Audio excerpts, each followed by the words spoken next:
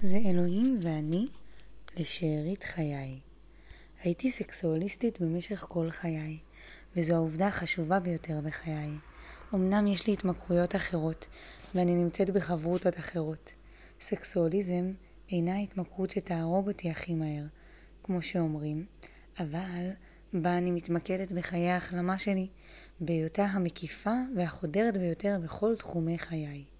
אכן, כפי שקראתי בספרות ובמילון של ובסטר, לתאווה צורות רבות, היא בשום אופן לא רק מינית.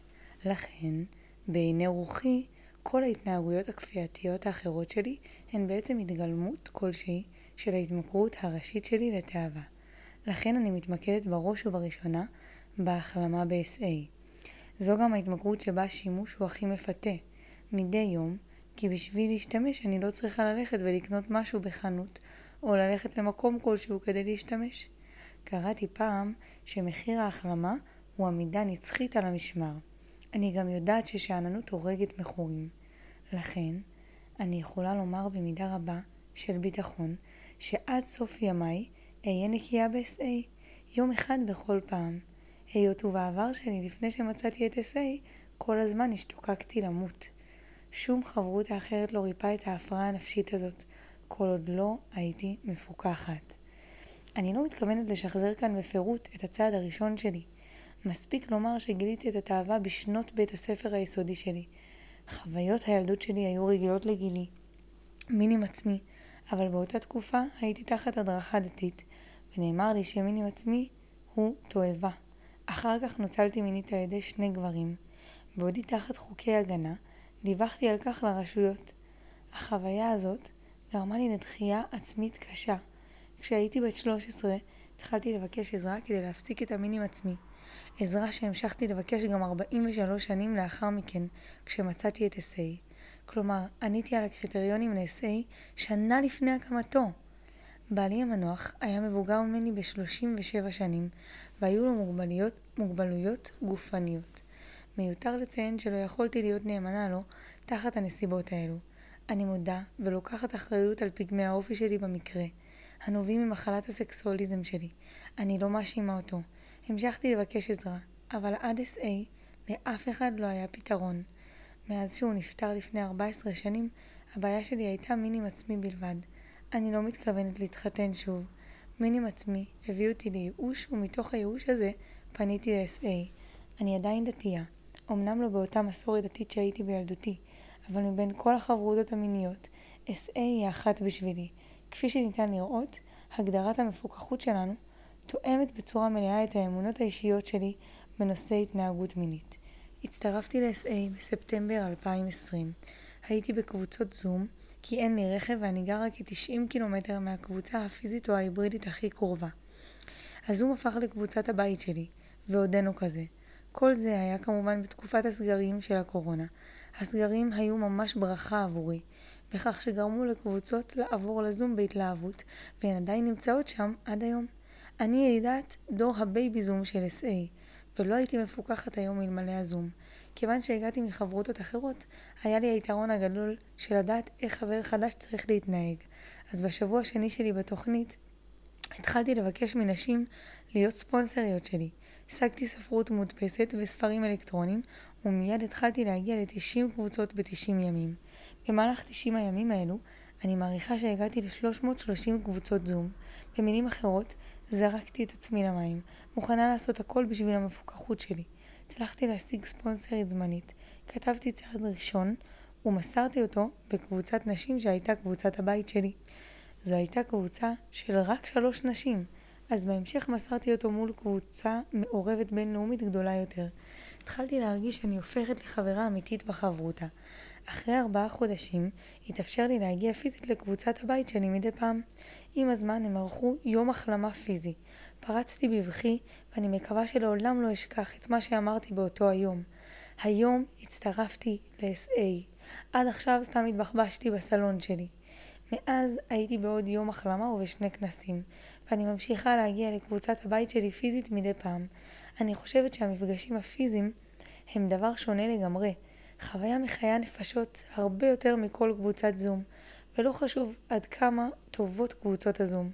המגזין הבינלאומי של SA אפילו הסכים לפרסם מסר שכתבתי בנושא. החבר'ה בקבוצת הבית שלי הצילו לי את החיים. אז עכשיו, 2 ו4 חודשים אחרי, מה סיפור הניסיון, הכוח והתקווה שלי היום? אני עדיין עובדת עם הספונסרית שאיתה התחלתי. אנחנו עובדות את הצעדים ביחד. היינו בשתי סדנאות צעדים בסופי שבוע, בהן עבדנו את כל הצעדים, חוץ מלסיים את צעד 9. ואני עובדת את צעדים 10, 11 ו-12 על בסיס יומיומי. הספונסרית שלי עובדת אותם איתי יותר לעומק מתוך הספר צעד קדימה לפעולה. אני כרגע בצעד 4, מתמקדת בקטעי הקריאה בספר. אני אף פעם לא אשכח איך הגעתי לקבוצה הבינלאומית שהזכרתי מקודם, והתנצלתי על כך שאני מפוקחת רק 24 שעות. מישהו שם ענה לי שהשיא העולמי במפוקחות הוא 24 שעות. היום, כשאני כותבת את הסיפור שלי, בקלות יכולתי לתת לקול הפנימי, המכור שבי, לשפוט את עצמי על העבר שלי, ולגזור על עצמי חיים ללא תקווה. העיקרון של ה-24 שעות הוא חיוני עבורי. כחלק מהמסורת הדתית שלי, אני מחדשת כל בוקר את הברכות של הכוח העליון שלי. לא, אני קוראת אלוהים, דבר שתואם את חשיבת ה-SA שלי בצורה מושלמת. היום אני כבר לא שופטת את עצמי על העבר שלי. היום אני מרגישה שמחה, מאושרת וחופשייה. והספרות תומכת בי ואומרת לי שזה מה שאלוהים רוצה בשבילי. הניסיון, הכוח והתקווה שלי מבוססים על הנס שעליו קראתי בספר הגדול. העובדה, החשובה היא זו ולא אחרת. היו לנו חוויות רוחניות עמוקות ומשפיעות שגרמו למהפכה בכל גישתנו כלפי החיים, ביחס לחברינו וביחס ליקום שברא האל. העובדה המרכזית בחיינו כיום היא הוודאות המוחלטת שבוראנו נכנס לליבנו ולחיינו בדרך פלאית. הוא החל להשיג עבורנו דברים שלעולם לא היינו יכולים לעשות בעצמנו. הספר הגדול, עמוד 25. ככה, במידה רבה אני חיה היום, בפתרון, כפי שנכתב, חייבים לשלם מחיר. זה אומר שאני חייבת למסור את הכל לאבי האור שנמצא מעל כולנו, כפי שקורה לפעמים כשהמכורה הפנימית שבי שוכחת לפתוח את הלב לאלוהים ופועלת לבד. אני מבינה שאני נמצאת בסכנה ומשתדלת לבקש עזרה, לספר לחברים מפוקחים מה קורה איתי ולחזור לדרך כמה שיותר מהר.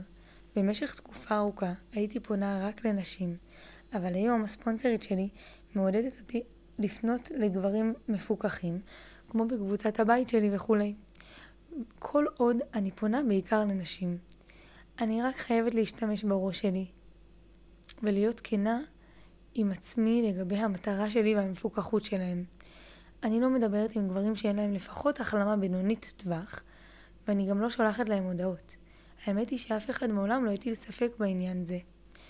אז מי הוא הכוח העליון שלי? אני משערת שקיימים תפיסות שונות לאלוהים, לפחות כמספר חברי התוכנית, וכך זה צריך להיות. כפי שציינתי, אני נמצאת בדת. דבר זה משפיע מן הסתם על התפיסה שלי של אלוהים. אבל התפיסה הזו של אלוהים שעלתה במשך כמעט 50 שנה של ייאוש ושימושים מיניים. לאחרונה עבדתי את צעד 2. עבדתי אותו ברצינות עם הטבלה של צעד 2 בספר צעד קדימה לפעולה.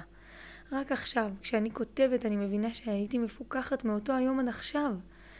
בטבלה הזאת בחנתי לעומק את התפיסות הישנות שהיו לי על אלוהים, שהוצבו על ידי החוויות האומללות שלי, והניעו אותי לאמונות חדשות עליו, שבהן אני מחזיקה היום. זו הייתה חוויה טוטלית ומלאת ענווה בשבילי. נראה לי שבכיתי לעתים קרובות במהלך התרגיל הזה. אז מבלי להשתמש במונחים של SA, האלוהים שאני מאמינה בו היום לא רק אוהב אותי, אהבה ללא תנאים, אבל הוא באמת מחבב אותי. הוא רוצה שאהיה שמחה, מאושרת וחופשייה, שאהיה בשלווה. הוא רוצה שאהיה מפוקחת והוא ישאיר אותי מפוקחת. לא משנה אלו כאב וקשיים שהחיים יעמילו בדרכי.